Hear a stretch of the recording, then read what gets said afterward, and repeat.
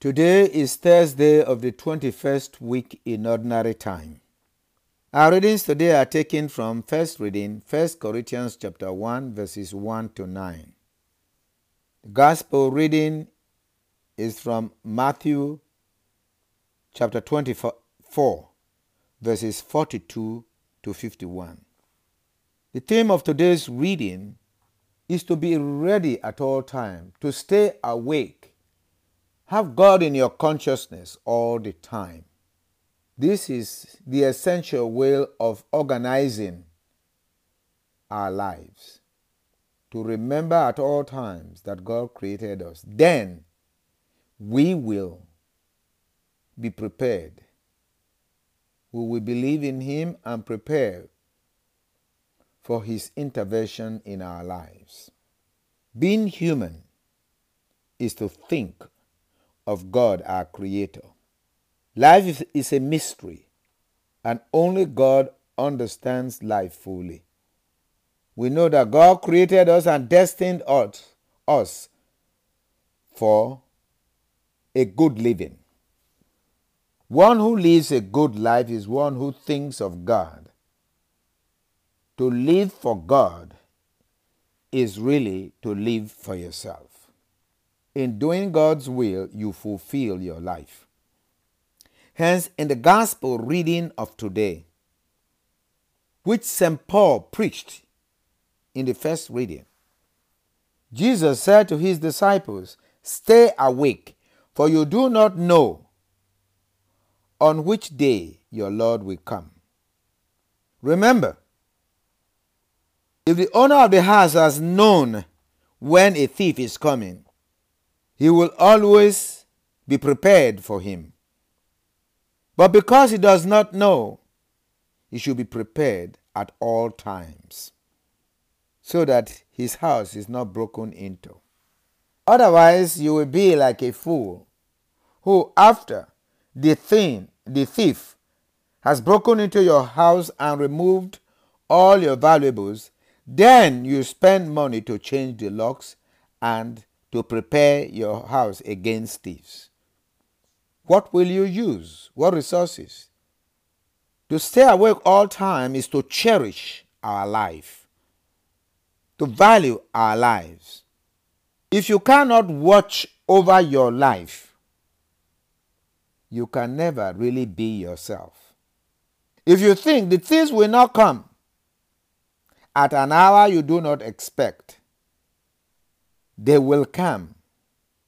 And because you were not doing what you were supposed to do, you will have yourself to blame.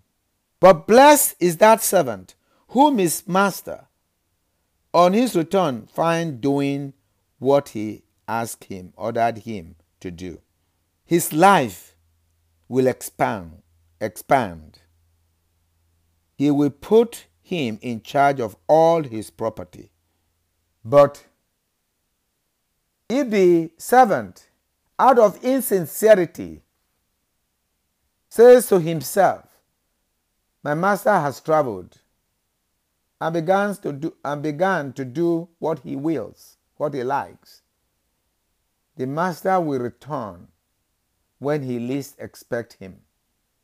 And we're told he will assign him a place with the hypocrites, where there will be wailing and grinding of teeth. We do not select when we breathe. We breathe all the time.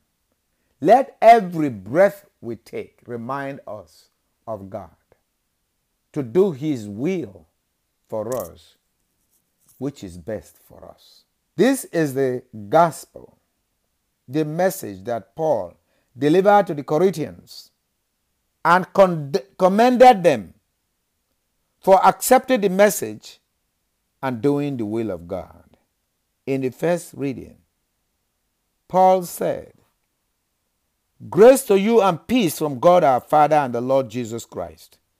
I give thanks to my God always on your account for the grace of God bestowed on you in Christ Jesus, that in Him you were enriched in every way, with all discourse and all knowledge, as the testimony to Christ